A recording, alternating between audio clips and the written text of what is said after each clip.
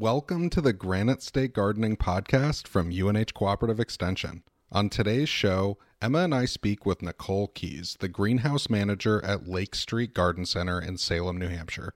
Our conversation is wide-ranging, including assessing your home's growing conditions, best growing practices, how to be a smart shopper, personal favorites, and predictions for hot foliage houseplants in 2021. By the end of this episode, I guarantee you'll be inspired to grow some new plants because Emma and Nicole's enthusiasm and knowledge just rubs off, and you'll have a few new tips and tricks for your next houseplant shopping outing to your favorite local garden center.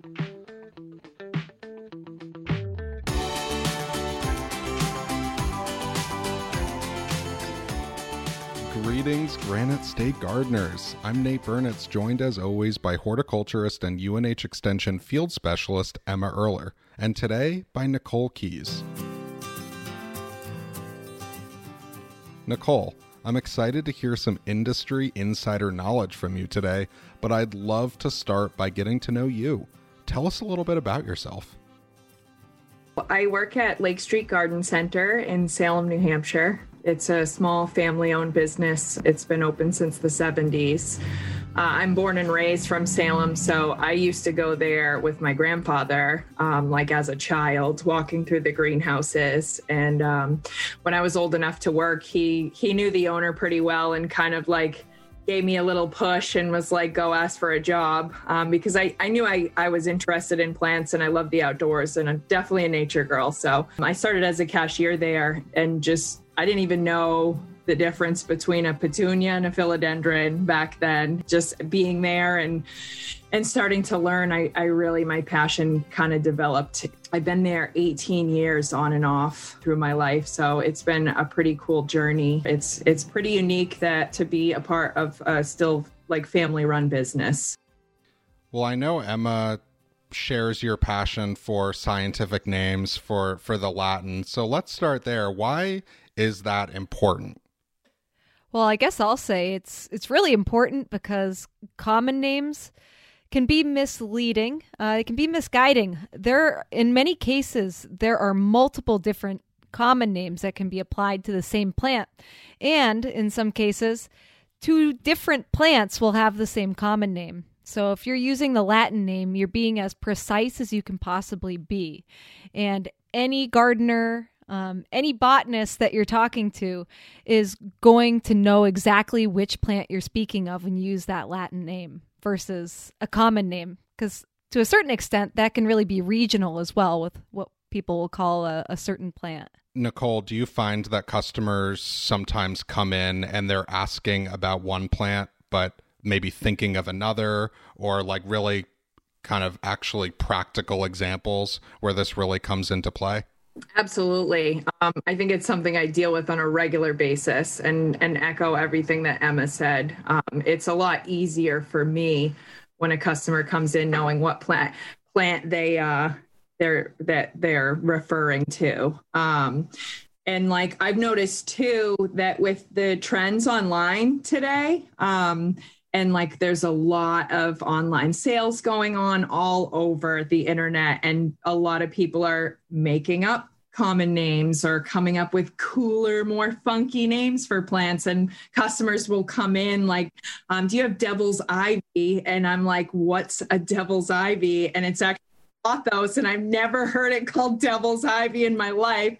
And so Google's my best friend today when it comes to that.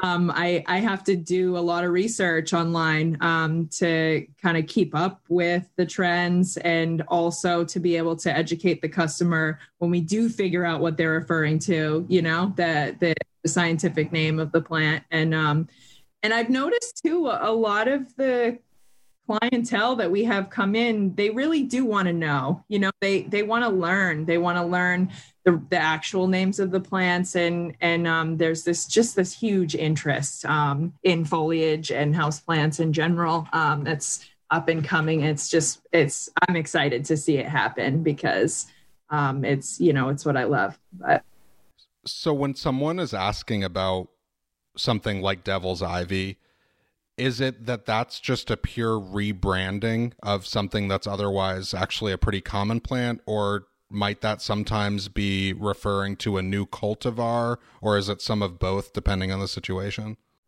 It can definitely be both. There's a lot of new varieties. Plants are getting hybridized and all the time, and so I'm find myself like I have to keep up with the different varieties of plants that are being sold and marketed, and branding too is a huge thing, because a plant that might be called, like there's a brand, they're like angel plants, and it's a trademark, and a customer will come in looking for that angel plant when really it could be a host of all different types of terrarium plants and indoor foliage that are sold in these little cute pots by one company, and they call them a certain thing like exotic angels. And so I have to kind of differentiate too. And it happens not just with houseplants either, like in the spring.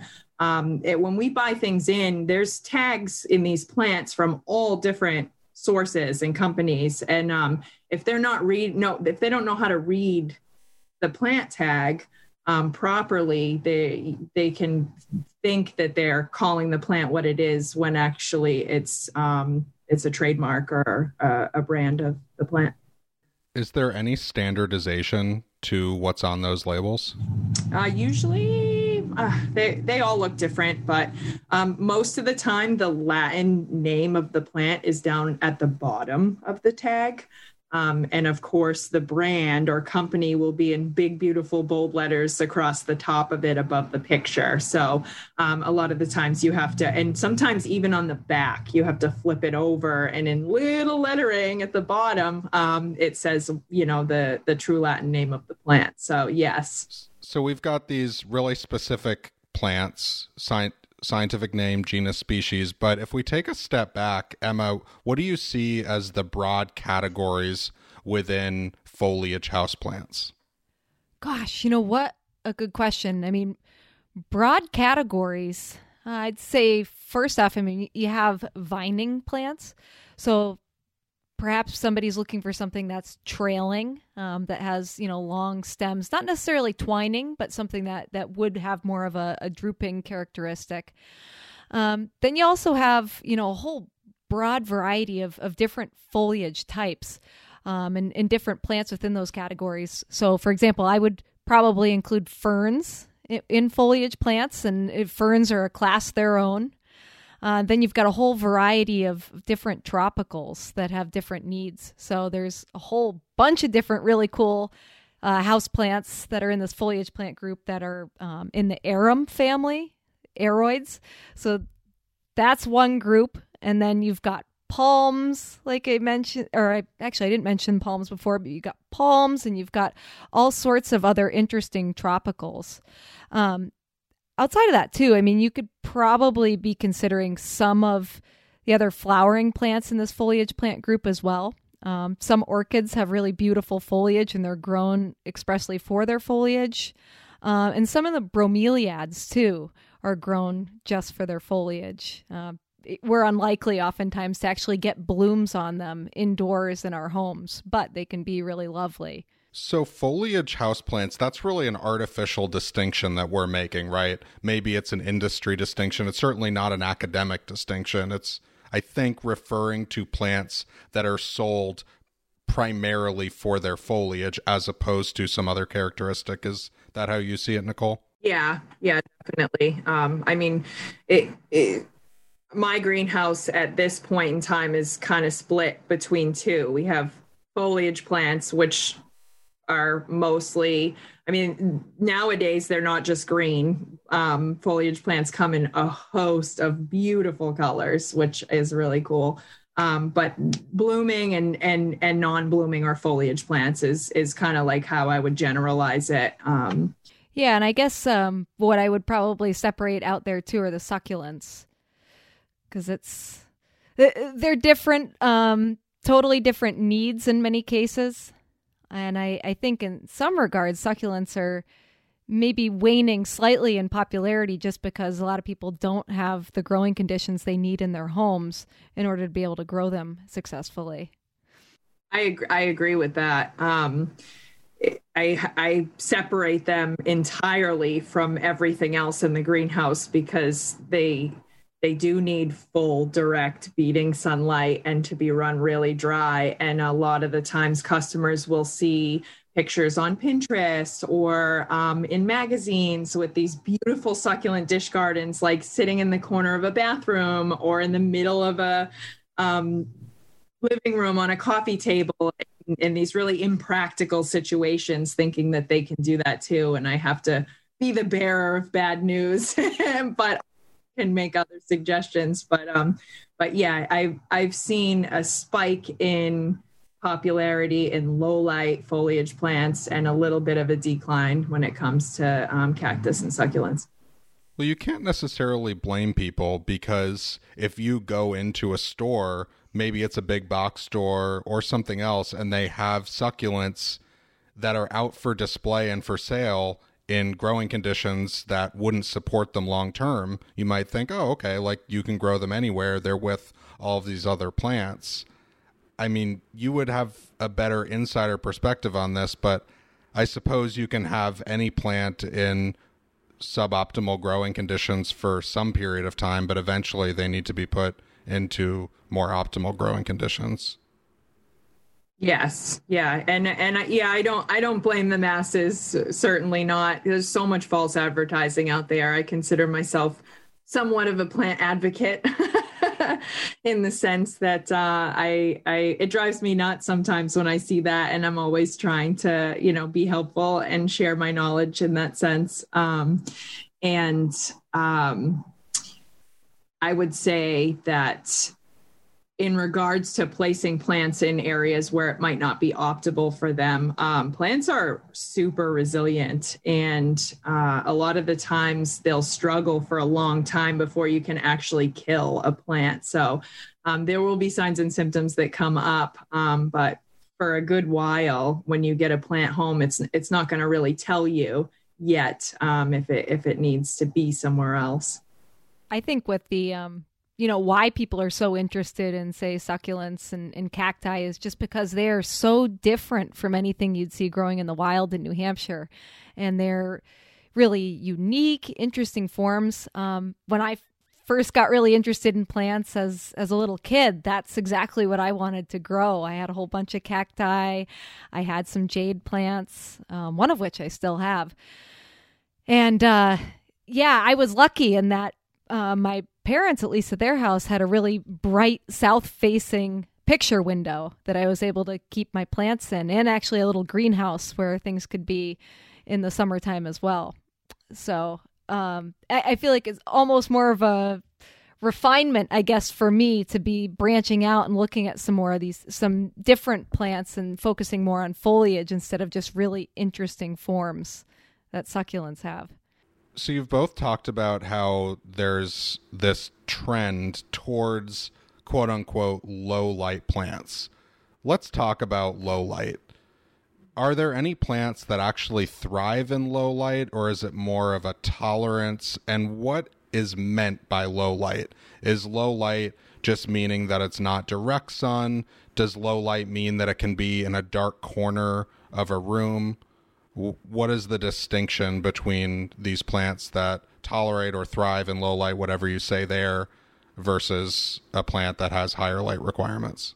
I describe this all the time at my job because there's a lot of confusion around low light, bright light, direct light, indirect light.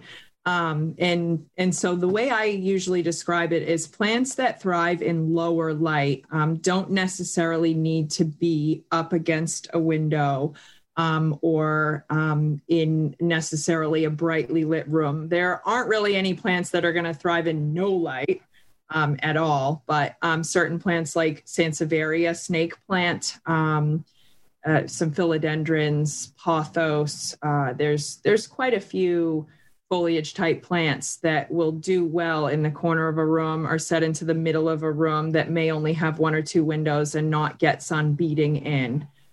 Bright light, in my opinion, would be still indirect. So not where the sun beats in and warms the area, but a room that's lit up throughout the day from natural light. So there are other types of plants that sometimes get confused with lower light plants, but do need more indirect bright light, especially flowering house plants like begonias or orchids, bromeliads, and some types of foliar plants like ponytail palms and schefflera. And sometimes some of those plants can tolerate a broad scale of that without really showing you, that it's too unhappy. So how do you help people evaluate their growing spaces and understand where something fits in? Like someone is looking at a north-facing window and they just don't know, like, is this good for low light? Am I getting more than what I need here? Or a corner of the room that sometimes they just kind of walk by and notice that it's lit up, but it's not like they're standing there with a timer kind of keeping track of exactly how much light it's getting. Are there some other pointers that you might have for evaluating the amount of light a particular space gets? Yeah, so I'm kind of a quirky person, so I have these little phrases that I use sometimes, because a customer will often think that they have full sun in their house when really it's just a lot of bright indirect light. So in differentiating that, I will usually use this phrase of where the kitty would lay, like where the sun actually beats in that little spot on the floor where it heats up. And I'll say that directly because people understand that, they can picture that one spot where like the kitty would snuggle. So I use that oftentimes and it works pretty well.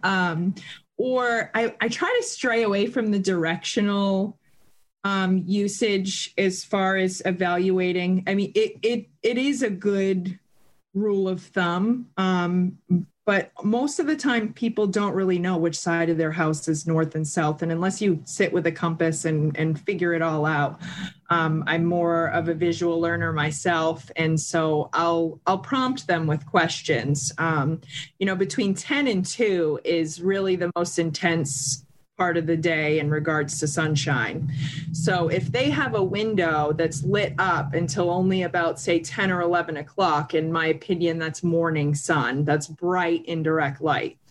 So I kind of use time references with them and what it looks like in that room around that time to try and make suggestions of what plants might do well there.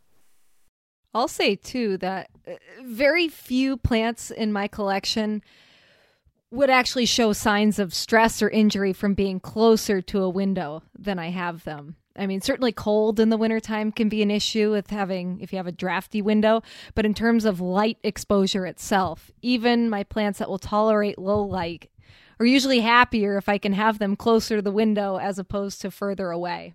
Probably the only real exception I'd say here is for things that really like a lower light situation.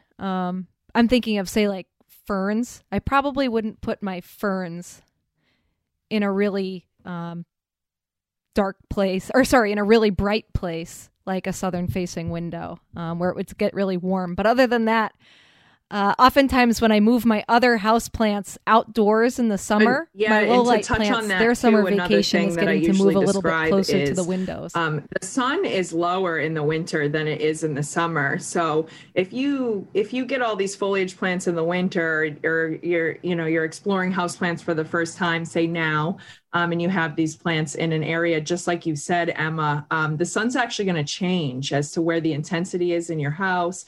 And so your plants might need to move around in the summer and take a little vacation. I like how you put that. I have a big window in the kitchen where I have all my little succulents, and then they have to go over into the living room in the summer because the sun is totally different in those two spots. Do different houseplants have different temperature requirements? Or are pretty much all that plants sold and advertised as houseplants going to tolerate general and typical household temperatures? I find that temperature really only is an issue below, say, 55 degrees. Most plants 55 and up, unless you have wood stove, really hot, dry house. If there's a heat vent blowing in a certain area, those are types of temperatures that are more extreme that could negatively affect the plants that you have there. And then there also on the other end, there are certain plants that through fall and winter do like a cooler period. Like flowering cyclamen is a big popular flowering plant for Christmas time. And they actually prefer cool temperatures or like a drafty window. And especially at night, they like to be about 10 degrees cooler. And they do a lot better in that kind of setting. And then there are plants that, like a lot of people are into growing fruiting figs, edible fig. And what they don't realize is figs go dormant. So they lose all their leaves in September and they're just these sticks and people think their figs have died. And they really want a cool dormancy period. So they want to be put in, a garage or a basement. They don't need much light, a little bit of water here and there. And they instinctually, when the days start lengthening, they'll actually push their leaves out and start growing. And then you can eventually, after frost, get them outside. But so there are specific things for certain niches of plants. But for the most part, I will say that Ficus benjamina, weeping ficus, they're finicky when it comes to anything drafty or too hot they just like shed all their leaves if they're unhappy. But what most people don't realize is the plant's not actually dead. And those guys can completely defoliate and then push new growth in a pretty short amount of time if you're watering it properly. So you talked about a few examples. Most of them were non-foliage plants like fig or flowering cyclamen. You did give the one example of the ficus, but generally it sounds like foliage houseplants are pretty accommodating of normal household temperatures. I think sometimes people ask about temperature because they might be confusing temperature with humidity. In New England, warmer temperatures mean higher humidity, so people may be associating the two. I was speaking with someone a couple days ago who I think was making that exact assumption. They were thinking that because I was recommending higher humidity for their ferns, they thought the solution was just to increase the temperature. Yeah, not the same thing there, although you're right. Air can hold more moisture when it is warmer versus when it's cooler. So if your home is warmer and you have some source of humidity, whether that means a pebble tray near your plants or whether that means actually having a humidifier, you are going to be able to keep that humidity up a little bit more. Humidity is really important when it comes to growing houseplants. There are certain things that I frankly can't grow in my house because I don't have a humidifier and I don't go out of my way to increase the humidity around plants.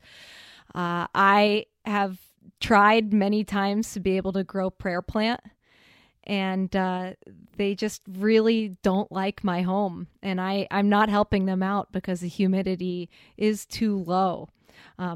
Like you mentioned with the trailing ficus, though, a lot of times they will, my prayer plant will come back. It'll look terrible all winter. And then when it gets warmer in the summer, it will start to look a little bit better. But it's not the most attractive plant to have in my home in the winter months. I'm laughing to myself over here when you talked about prayer plant, because anything in the Calathea family and Maranta family in general, I'm the same way. I'm not going to... I mean, a pebble tray is pretty easy. I noticed you mentioned that, and just for people listening that don't know what that is, you can actually take a saucer and put a layer of rock or gravel in the saucer and fill it up with water just to the rock and set the plant there. So the plant's not actually setting in the water, but the water is evaporating up around the general area of the plant, and it will raise the relative humidity for the plant itself. And I have so many plants, and I just, if I put it where it needs to go, and if it's not going to do its thing, I just grab a new plant because I have the leisure to do that with my profession. But I have one calathea in my bathroom that's a little brown around the edges, but it's doing okay, and it's pushed new leaves, and it's not super happy, but that's the most humid place I have in my house. And to match the lighting in that room with the humidity is I had to find the correct plant for it. But it's a Calathea mosaica, which has this really cool patterning that almost looks like pixelated. It's a really neat plant. But so I was attached to having it no matter what. So that is the one. But other than that, I can't keep them alive for the life of me. It's what I do for a living.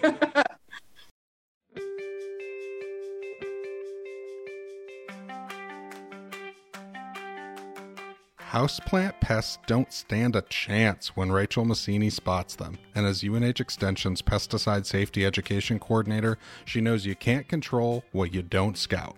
Now, for Rachel's Integrated Pest Management, IPM for short, featured tip. One of the most prevalent pests of houseplants are the aphids. These are small, soft-bodied, pear-shaped insects that seem to come from nowhere. They prefer to feed on the new growth of the plants by inserting their mouthparts into the plant and extracting the plant juices. This feeding often results in yellowing and misshapen leaves. In addition, the growth of the plant may be stunted and new developing plant buds are often deformed. Also, as aphids feed, they excrete a sugary substance we call honeydew. This makes the plant's leaves shiny and sticky. This honeydew becomes a medium for a fungus called sooty mold to grow, which creates unsightly dark splotches on the plant's surfaces. With minor infestations of aphids, you can hand pick, you can spray with water, or you can wipe the insects with a cotton swab dipped in rubbing alcohol. If there is a major infestation, a pesticide may be warranted.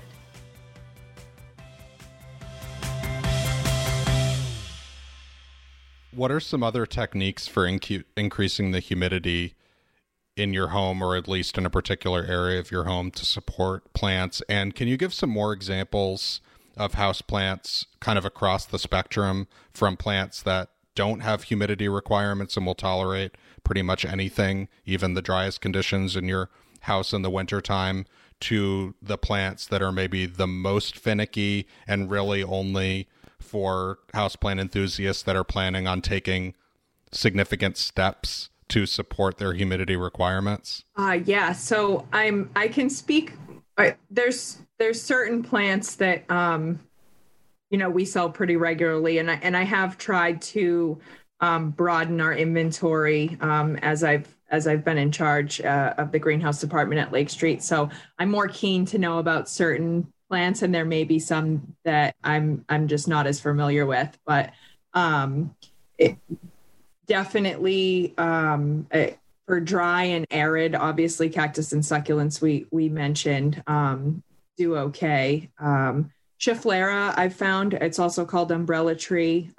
They tend to be pretty tolerant of drier house settings. There's quite a few. It seems like there's less that need that higher humidity than others. So air plants is another one of those categories we were talking about. Tillandsia, that is really popular now, and they're cute little plants that don't need soil, and you can tuck them in all kinds of things and put them in glass and put them in vases and put them in your bathroom and hang them everywhere. But the only way that they absorb the water that they need is through a very fine mist or humidity in the air. They have these tiny, tiny little hairs all over them, and that's how they absorb. You can actually soak them underwater and submerge them, which is what I usually recommend people do when they buy them from me, because of the fact that they're not necessarily in the humid requirements that they need. So you're kind of giving them what they need in a dose of a bath for an hour once or twice a week.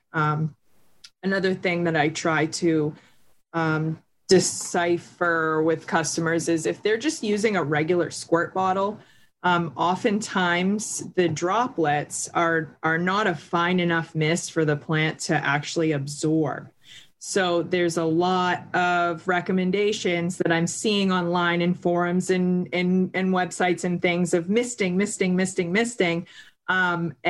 You're not really doing too much because those big droplets are going to evaporate faster than your plant is going to absorb them. We do sell, there's certain misters you can get that are floral grade and are more of a fine mist. And misting can definitely help with certain things, like Calathea we were talking about, prayer plant, air plants, bromeliads, I think, are another one that like that really humid environment. Emma, is there anything else you can think of and add to? I'd say outside of the misting, because I think a lot of times misting for most people probably isn't going to be adequate for really increasing humidity around plants. Because unless you're home all day and getting up and misting the plant, let's say every 15 minutes, the air is still going to be pretty darn dry. And most of us aren't going to do that, right? I know I won't. I'll maybe think of it once a day, and that's not nearly enough. So if you're really trying to grow a lot of things that do like higher humidity, I think it's probably worthwhile to actually get a humidifier and to set that up in the room where you have those plants nearby. You don't want necessarily moisture to be collecting on the leaves of the plants. And if it's a humidifier that's sending out hot steam, you also don't want that to be hitting foliage. But you want that air to have more of a humid feel. And then there are certain things that just really appreciate more of a greenhouse environment. For a lot of tropicals that do really need that humid environment because they're from a really wet rainforest environment, probably looking at 70-80% humidity, maybe even 90%. Whereas in our homes, though, probably the best we're going to get is maybe 50%. So that's in a bathroom. Yeah, probably in a bathroom with a humidifier set up nearby in the winter months. It's probably going to be more likely closer to 30 if you are in a home with the furnace running, wood stove going. But I think that's, like we've already touched on, I think it just helps to recognize what the conditions are in your home and pick things that aren't going to be real fussy. And I think that's where it's helpful to talk to the staff at the garden center you're going to, where you're going to pick up a plant and just be frank about what the conditions are like in your home. I see there being somewhat of a spectrum where maybe on the lowest end, we're talking about a place in your home that not only is not humid, but also maybe next to a radiator, just getting pounded with hot, dry air. And then you go to just a normal spot in your home. It's not humid in any special way, but it's also not getting hit with that dry heat. And then maybe your kitchen, right above your sink, there might be a little bit more humidity. In your bathroom, there might be a little bit more humidity depending on how often people are showering and stuff like that in the house. And then for the enthusiasts, you might be adding a humidifier into the mix or even some sort of more managed growing chamber. Do you see a lot of houseplant enthusiasts actually going to that level and going beyond just conditions that they can create in their house and really introducing managed conditions with terrariums and other enclosures? Yes, and more so, I think, in the past 6 or 7 months than ever before. There are a lot of people coming in talking about, indoor greenhouses and plant shelves, and people are home now. A lot of people are in their house and they want plants, because I think it's actually like an instinctual thing that we're coming into this trend, because us as a society, we're spending so much more time in the house, and there's like this craving for nature, right? And so people just want that atmosphere in their home. I can't tell you how many times I've had customers come in and say, I'm making a home office now and I want plants for it. It's a pretty common thing recently. And a lot of plant enthusiasts that we do have a lot of regular customers and really cool plant people that come in and they have this whole setup in their house with the humidifier and the grow lights and the whole 9 yards. And so, yeah, I do see a lot of that. We don't sell that level of equipment at Lake Street. So I'm there just to help them, pick out what they've got and decipher what they're doing. But a lot of people are pretty self-informed when it comes to this stuff and very, very enthusiastic about their houseplants and taking care of them perfectly. I wanted to touch on something that Emma had said about her goldfish plant. It just made me think, and this is kind of relative to what we were talking about. She had described how in the winter, her goldfish plant loses some of its leaves. It doesn't look necessarily the most beautiful. And then in the summer, it's lush, it's full, it pushes new growth. And that's the case kind of with a lot of different plants. It's okay sometimes to lose a leaf or two here and there. Sometimes things defoliate and then regrow. Plants are just like us, and they're definitely not perfect. And sometimes I get a lot of people who like one brown leaf and they come in like, my plant is dying. And I'm like, it's okay. I can help you. We're that. I have customers take pictures, email me, describe what's going on, bring in a leaf in a bag if they think that there's some type of disease or insect.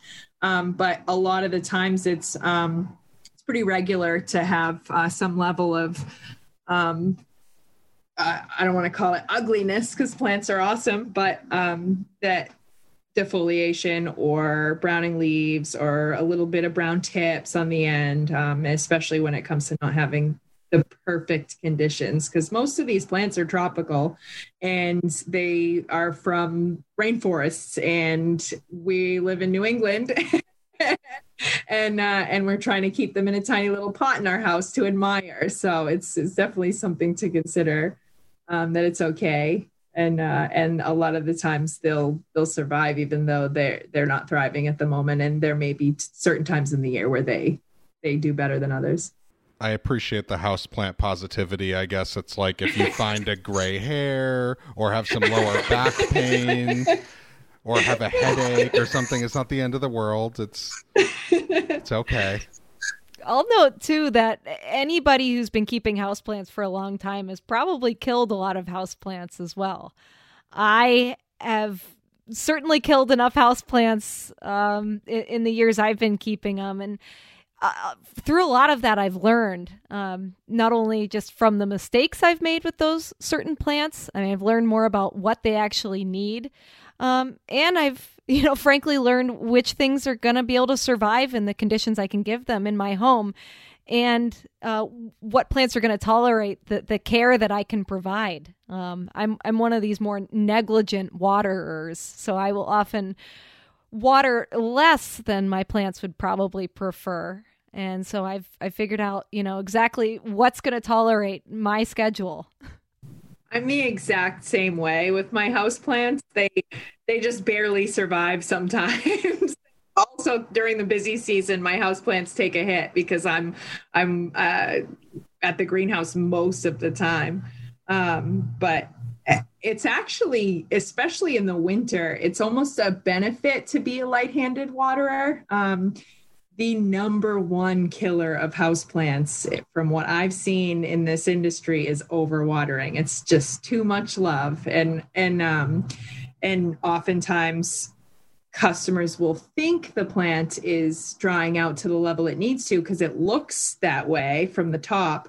But really, those last few inches of soil in that pot make a huge difference. And being an underwaterer is more beneficial to your plants than an overwaterer, for sure. A plant's going to come back a lot quicker from being a little too dry than it ever will be from overwatering and rotting.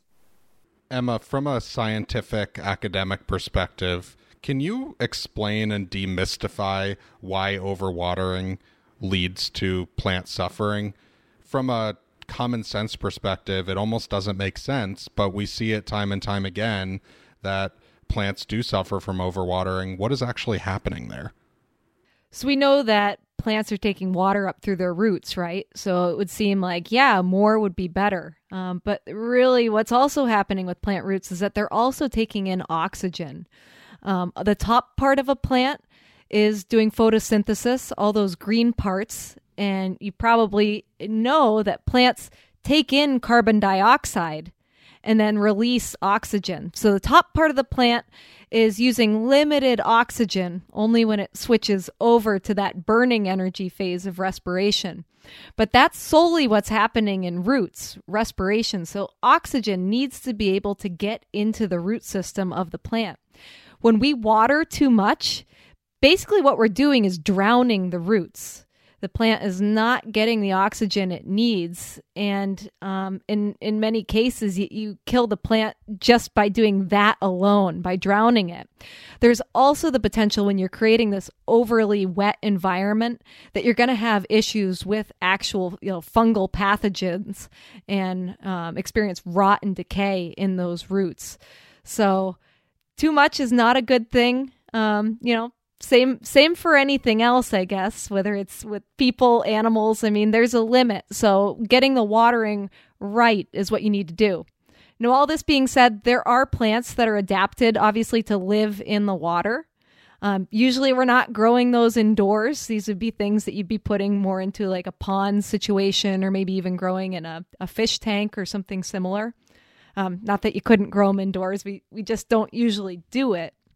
But most of the terrestrial plants that you're going to be growing, things that you're going to be picking up at the greenhouse, are not going to appreciate too much water. Being lighter with the water is important. What are the other factors besides actually how often you're watering on whether plants are going to suffer from overwatering? I'm thinking possibilities might include the potting mix that you're using, how much water it's retaining, how well it's draining, and maybe the container you're using too. What do you think about that, Nicole? Yeah, all of those things you listed are definitely factors. As far as a potting medium or a potting soil that you're using, you definitely want to look for something that's nice and light and fluffy. Like Emma said, roots need gas exchange. We don't usually... I wouldn't necessarily think that, but when I first learned that when I was being trained as a waterer, it finally made sense to me. You know, when you open that bag of potting soil, you want to be able to dive your fingers right in there. If it takes two hands for you to pick up that bag of potting soil, you might want to reconsider the brand that you're buying. Perlite, those little white specks in your potting soil, it's actually pumice stone. It creates those little spaces, those air pockets that roots need. And then, you know, there's other plants that might need more specific soil medium, like orchids want to be in a bark mixture. They're epiphytes. They grow on trees naturally. So when we stuff them in a pot, we need to accommodate them in some way. And the size of the container is huge. I see... a lot of people, they see a plant they really like and they come in looking for it and they already have a pot picked out because they love the pot. The pot is pretty and it matches their house, but that pot might not necessarily be the correct size for the plant that we have that you want or that you're buying. So plants, they're especially in the winter, they like to be a little more root bound, a little tighter in the pot. If you're buying a plant, say a 4-inch or a 6-inch plant, those are common sizes that are sold all over. You don't want to bump it up into anything bigger than, say, a 6 or an 8-inch, 2 inches bigger. The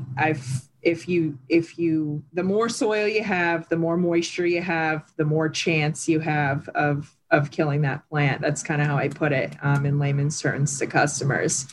The type of container too, I I keep all my plants in my house in the plastic grower pots. And if I want a pretty pot, I'll find one that I can set that plastic pot into. I water a lot of my plants at the sink and then put them back where they are, just for the sake of not having saucers everywhere and just the setup that I have. It's not really necessary, but that's kind of how I do things. But I find the plastic, it's aerated at the bottom. It allows the plants to dry out how they need to. Next level up would be terracotta, like non-glazed clay, and then glazed pottery, dry. It takes a plant a lot longer to dry out, say in a clay pot that's glazed, because it's not porous, especially if it's glazed on the inside or all the way up the rim. And so you want to take that into consideration. And it goes without saying that you need drainage holes on the bottom. There are a lot of pots that are sold that don't have drainage holes, so I guess that might be useful if you're tucking that plastic pot into it. But I recently learned how to drill holes into pots using a hollow drill bit. It worked really well. So buying cheap pots, and they're partially cheap, I think, because they didn't have holes in the bottom, and putting holes in myself, that worked really well. I've never used, we don't have one of those bits, but I sort of wish we did, because the sales manager oftentimes will buy lots of pottery and they're really cool pots, but sometimes they do come without drainage. And I take advantage sometimes of what I know in just general knowledge as far as plant care. But yes, holes in the bottom of your pot is definitely necessary. You want that water to drain out the bottom. And there are, if you're a little more comfortable, you have had plants before and you know that you're a pretty good waterer, you can manipulate any pot to accommodate your plant. You can put gravel in the bottom of your pot where the water will catch. You can learn how much to put in your plant so it just goes to the bottom and doesn't necessarily spill out. There's tricks to, if you're really attached to a pot and you consider yourself a little more experienced waterer. I'm glad you brought up the gravel at the bottom, because that's a question I think that a lot of people have, is can you create that drainage layer at the bottom? My concern would be that the potting mix might end up just clogging at the bottom, sort of getting into that gravel and potentially stopping water from draining. Is my concern founded? Might that be true for sand or something else? I mean, there's all sorts of things that you could potentially put at the bottom, but is that going to work, or what's your take on that, Emma? I'd be more concerned about just overflowing that reservoir. So you have those stones at the bottom or the sand at the bottom, and you have no way of knowing exactly how much water is down there at that level. So I would be more concerned that that space, all those pore spaces between the stones, it's already full, but the potting mix at the top is looking like it's kind of dry. So I put more water in there. I've never personally had a whole lot of luck with pots that don't have drainage. I have a few actually really nice glazed pots that don't have drainage that I've had for years, and I've tried a number of different plants in them, and I've found it's really hard to get it quite right. For me anyways. I don't think I ever quite figured it out.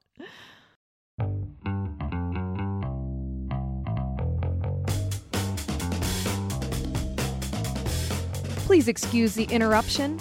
It's time for this episode's featured question: how to fertilize houseplants. Fertilizing houseplants is something that is often overlooked. Many foliage plants are relatively slow growing and have fairly low nutrient requirements, but they still need a fertilizer boost periodically for healthy growth. Most potting mixes contain few, if any, nutrients. So if your plants are looking pale or developing smaller than average leaves, then it's probably time to fertilize. Which fertilizer works best depends on what you're growing. Different fertilizers contain various percentages of the 3 essential macronutrients: nitrogen, phosphorus, and potassium. In general, foliage houseplants grow best with fertilizers that are high in nitrogen, whereas flowering houseplants grow better with a higher phosphorus source. There are many specialty houseplant fertilizers that work quite well for specific plants.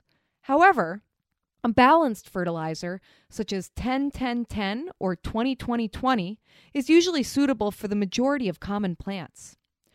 One thing I would avoid is organic fertilizers for houseplants. Not only can these products be smelly, but they require a soil microbial community to make their nutrients available to plants, something that potting mix simply doesn't have. Finally, I'll close by saying that it is important to carefully read the fertilizer label and apply only as directed. Too much fertilizer can actually damage plants. Also, you should only fertilize when your plants are actively growing, usually the spring through the fall, giving it a rest over the winter. Interruption excused, Emma. So, Nicole, what shopping tips do you have for our listeners for the next time they go to their local garden center and want to pick up healthy plants that will thrive in their homes? So educating yourself on the most common pests of houseplants, I think, would be the first step. Spider mite is a very, very common one, and webbing, any type of webbing between the nodes, which would be where the leaf meets the stem, or over the leaf itself, is definitely a no. It's a sign that there might be some insect damage going on. Looking for mealybug is another one. It's little and white and fluffy, and it kind of looks like mold. And sometimes these guys can just be little tiny white fluffy specks, and you don't really know what you're looking at. But Googling images of these things, I think, because coming from, I sell a lot of different types of plants in one area, and these pests are gonna happen, and we do the best that we can to practice an integrated pest management program and be on the ball when we get things in, scouring over, making sure that there's no little bad guys on there, and treating them as well. But it's going to happen, to some extent. And so I think we pride ourselves at Lake Street on keeping our plants pretty clean. But insects are definitely something you want to look for. Fungus gnat is another one that's really popular if plants are getting overwatered consistently. Fungus gnat is soil borne. And then if you rustle the plant or go to pick it up and these little flies come out, those guys can spread pretty quickly, and you can have a problem on your hands in the house. Looking for a nice lush green foliage, anything chartreuse, or if you can see kind of veining in leaves of foliage plants, they're usually lacking nitrogen or, deficient in some way, which can be rectified, but they might not be in tip-top condition. And looking for new growth, I think, is a big one too. Checking that plant and seeing, wherever the new leaves are pushing out, is there nice, healthy new growth on the plant that you're buying? If there's a whole table of plants and you don't know which one to pick, shape, branching, nice full plants, and especially the new growth, looking to see that new growth is pushing is something you want to check for as well. I'll often try to take a peek at the roots too. Sometimes that might mean just looking at the underside of that pot through the drainage holes. And I would ideally like to see roots that look white or more of a cream color that are nice and healthy. If I'm seeing just kind of shriveled looking brown roots on the bottom, it's probably a sign there's been some root decay from overwatering, and that plant is going to struggle along for a while if it does survive. What exactly do you do with a plant that has at some point suffered from overwatering and potentially some root rot? Is that something that plants can come back from, and how can you help them? Or are you having to actually prune roots at that point, trying to cut out decaying roots, or will those roots potentially heal on their own? So the damaged roots aren't going to heal, but you could potentially get new healthy roots. If there's still existing healthy roots on that plant, you could get healthy new growth expanding from those roots.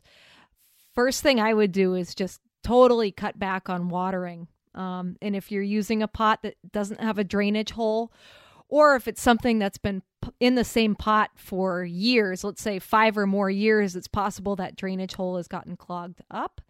So repotting it can be helpful. But I have a pothos right now that was given to me that decidedly had some root rot going on when I got it. But it is starting to push some new growth because it is on my watering schedule now. So watering is very light, and those healthy roots that were still on the plant, I think they're still there, and I've gotten some new growth expanding from those roots too.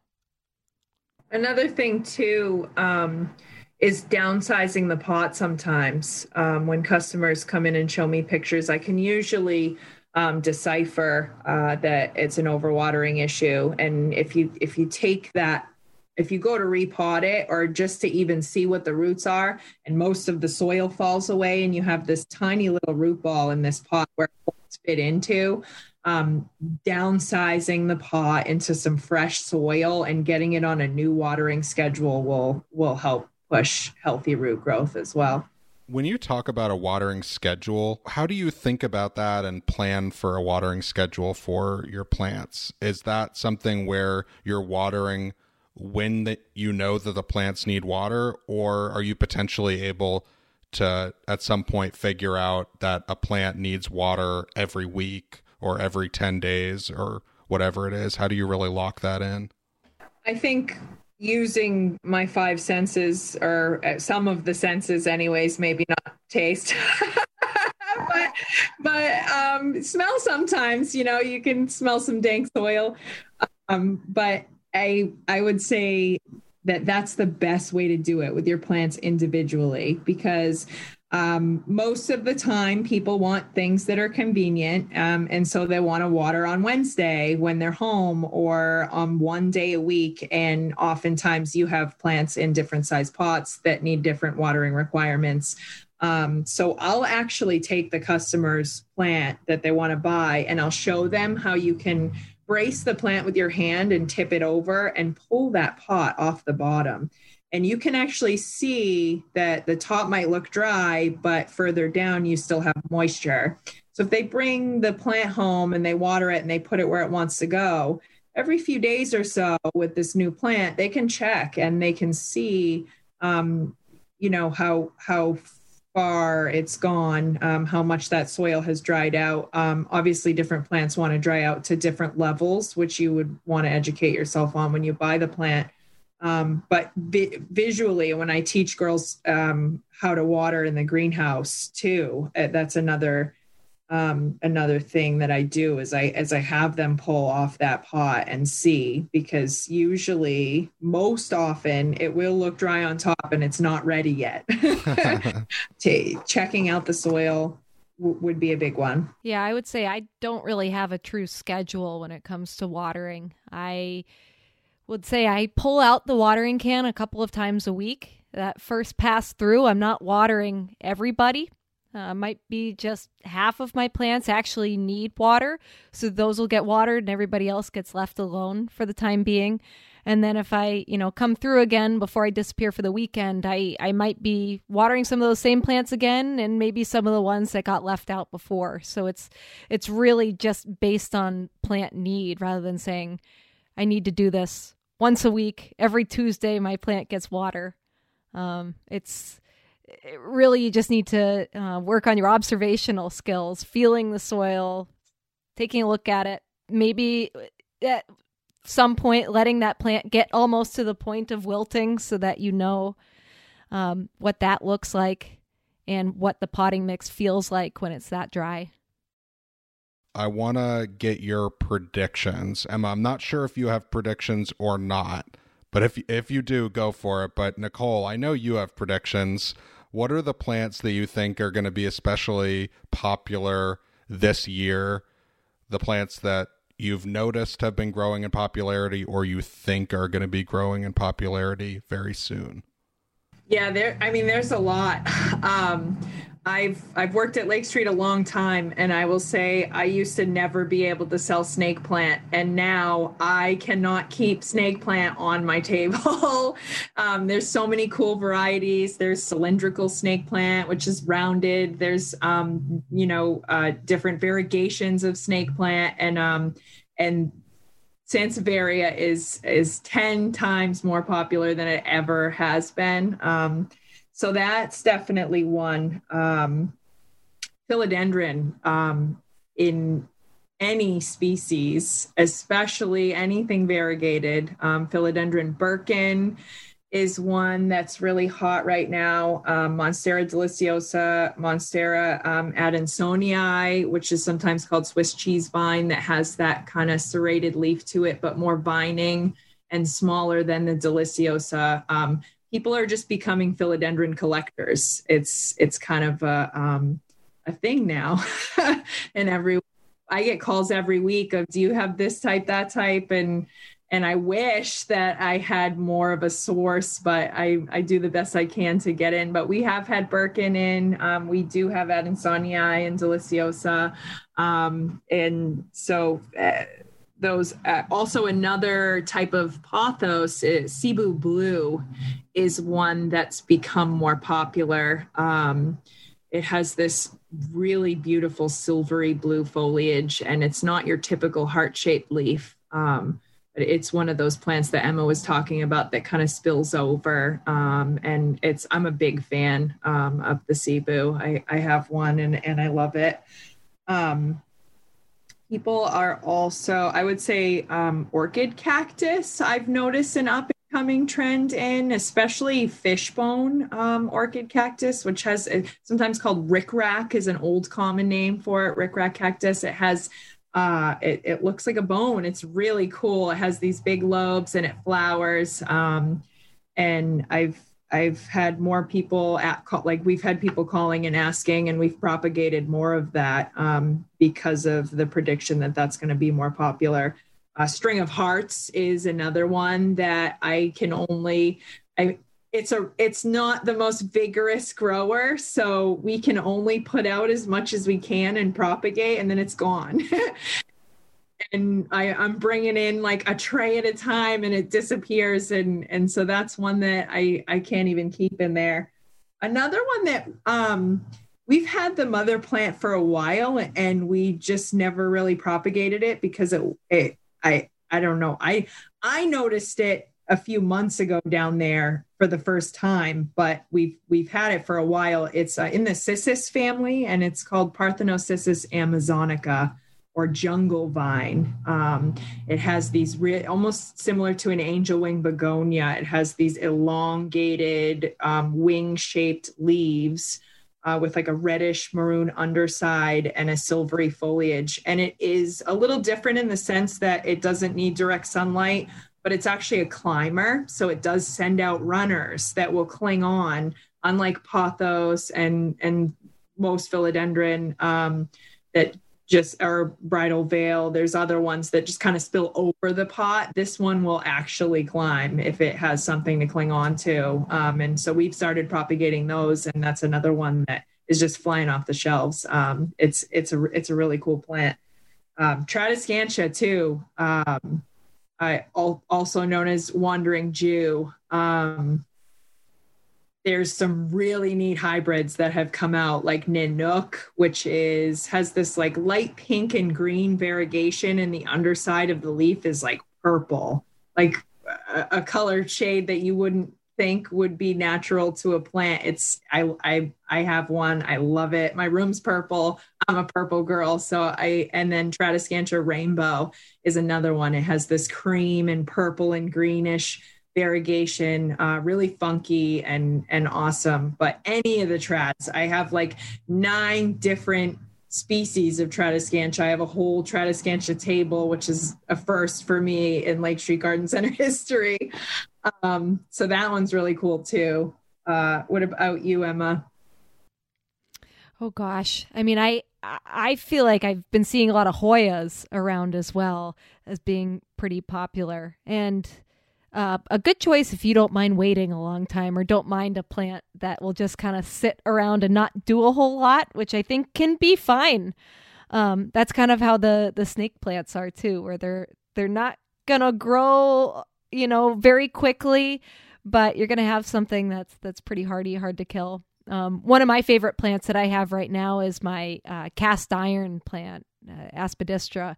It's really attractive, really more of kind of an old-fashioned vibe, but it tolerates the low light condition I have it in. Doesn't mind the soil being on the drier side. So I'm hoping to see more of that plant around because I do think it's worthy of being a part of this new foliage plant craze. I actually had a hard time getting those in this year, which has never been the case for me. We order a lot of foliage from Florida at the end of our spring growing season. When summer's fading into fall, we try to vamp up the greenhouse for winter sales, and it wasn't on the availability at all. And usually I'll get 6 in, and I can't sell them all winter. And we actually had customers calling this year asking for cast iron, and it's called that for a reason, for sure. That plant is pretty, I won't say indestructible, but it can tolerate a wide range of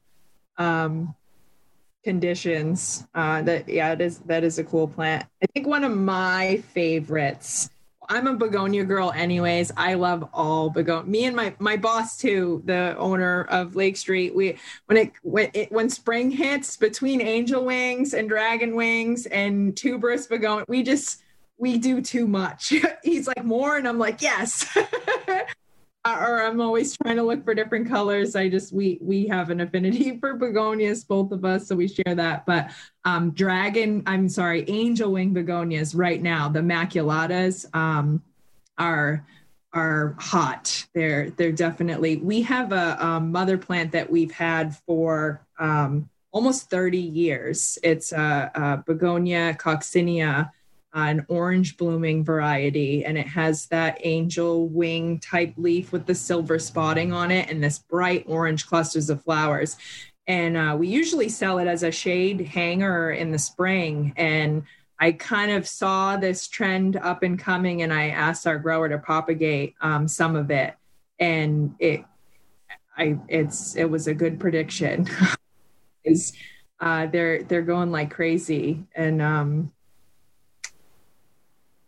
angel wings, and I would say a Butylon, I think, is an underrated winter flowering houseplant. It will actually flower most of the year if it's happy and has proper fertilizer conditions, but they call it flowering maple because the shape of the leaf, it has nothing to do with the maple family, but it has this really cute like pendulous flower that hangs, almost looks like a little like fairy skirt, and they come in yellows and pinks. And I'm a big fan of training standards. So like I like to take a plant that would normally be a bush and try and turn it into a tree. It's like a nerdy fun thing that I like to do. And Butylon are really easy to actually do that. You can pick away all the foliage and just leave this little ball at top. And if you keep picking away all that foliage on that main stalk and get rid of all the others, you'll get this nice little round head and this cute little tree. So I think that's why I love them so much. But would you say for houseplant customers, there's a particular time of year where you're going to have access to the best variety and selection at your local garden centers? Are there, for Lake Street and for other garden centers, I assume that the trends and timing are relatively similar? Like, is winter a really good time to buy, or some other time of year? So usually after we start slowing down with our annuals and vegetable sales, spring flowering items and stuff, basically when there's space in the greenhouse, which is usually around August, that's when I'll start looking at bringing in some foliage plants. Even it can still be a little hot, and the sun can be really intense in there, so I have to be careful at the end of the summer. But I'm usually bringing in 3 or 4 shipments from Florida anywhere between August and October. So fall and throughout, and calling and checking and asking is something that you can definitely do too. Inquiring if and when you're getting new shipments of houseplants is something, it's a question we get often. I would imagine too, having customers tell you what they're looking for, giving you a call, talking to you, at your business is helpful for you as well in terms of planning. It does. I will say, though, that the trends come and go so quickly that what's popular now in 3 weeks, might not necessarily be. And especially next season, I can't even predict what. I mean, we were deemed essential through the whole COVID shutdown in New Hampshire. Garden centers and nurseries were able to stay open. So we had 3 times the amount of volume that we usually do there, and we did the best that we could to keep up with the inventory, but it was near impossible. Even our suppliers sold out faster than they ever would have. And that's continuing on now through fall and winter. And I've had more customers in my greenhouse in January than I've ever seen. Walking through there at 4:00 on a Wednesday, I can have 10 people in there shopping for houseplants, and that's unheard of for us in January. So yeah, to answer your question, yes, people call and ask, and then I hunt is kind of what usually happens. I would say grow what you're excited about. Visit your local garden center. Do a little bit of research in advance or take advantage of the staff that are working there. Use them as a resource. But, don't pigeonhole yourself either with just growing, one specific thing that you think might be perfect for your location. Be willing to try a bunch of different things. And, if you're really excited about the plant, chances are that you're going to do the research you need to keep that plant really healthy. Yeah, we covered so much, and this has been a really awesome opportunity. I'm really grateful for it, and thank you guys for reaching out to me to do this. And I'll say too, I see a lot of customers who really want to be plant people but don't think they are. And anyone can be a plant person. And Emma said it earlier, and it was the same for me. I had to kill a lot of plants before I could keep plants alive. I can't tell you how many times I tried to grow an African violet, and now in however long it's been, my African violets are doing great. But just keep trying, and don't hesitate to ask questions. A lot of people will come in the greenhouse and feel like they're bothering me or whatever, but that's what we're here for. I love the Q&A and to be able to help customers out and learn how to, take care of their plants and broaden their experience and stuff. So don't hesitate to utilize us as a resource. And I would echo that for UNH Extension. That's why we're here too. So yeah, everyone out there, don't be afraid to kill plants. Don't be afraid to try new things, and don't be afraid to ask questions either to your cooperative extension, to your favorite garden center. We're all here to help. So yeah, thanks again for coming on, Nicole. This has been really fun. And we'll have to talk some more at some other point about some other aspects of houseplant maintenance. We didn't even get to things like fertilizing, pruning, cleaning, sanitation. We didn't talk about propagation as far as the how-to, and that could be its own episode, frankly. Definitely. So lots of opportunities for future topics of discussion. This episode's featured plant is ZZ plant, Zamioculcas zamiifolia. It's one of the best indoor foliage plants I know of for low light environments.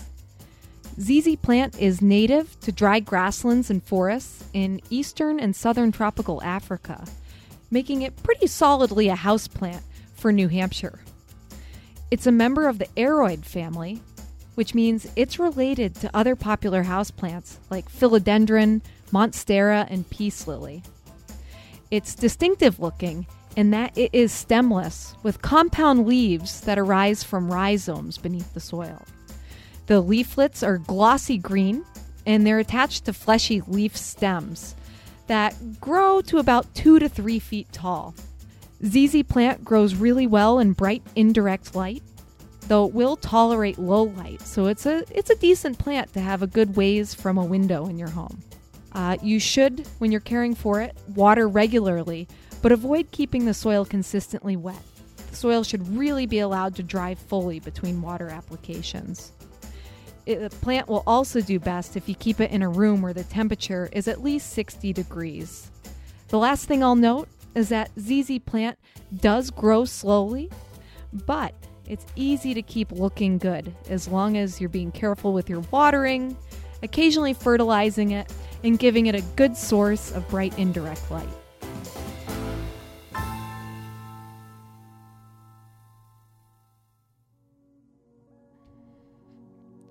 I'd like to close this episode with a tip on how to clean the leaves of foliage houseplants. Over time, dust and dirt can build up on leaves and block sunlight, limiting a houseplant's ability to photosynthesize. Photosynthesis is, of course, how a houseplant feeds itself, and too much dust can prevent optimal growth.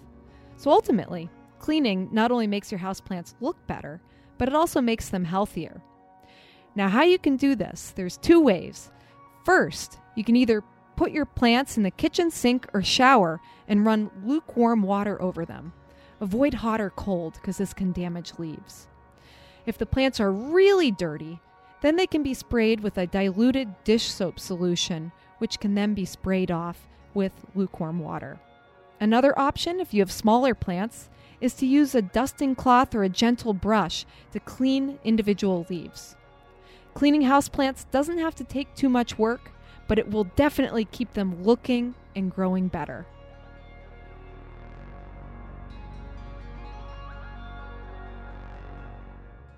Thanks, Emma. Great tips as always. That's going to do it for today's show on foliage houseplants, our 6th episode of Granite State Gardening. Our goal with the Granite State Gardening podcast is to provide trusted, timely, and accessible research-based information to you and fellow gardeners. We've been so appreciative of all the great feedback, suggestions, and questions so far, but keep those emails coming. Our email address is gsg.pod@unh.edu. We're also on social media at AskUNHExtension, and you can help us grow this new podcast by sharing it with fellow gardeners. And if you're so inclined, giving us a glowing 5-star review if the podcast app you're using allows it. Thanks for tuning in to another episode of Granite State Gardening. Until next time, keep on growing, Granite State gardeners.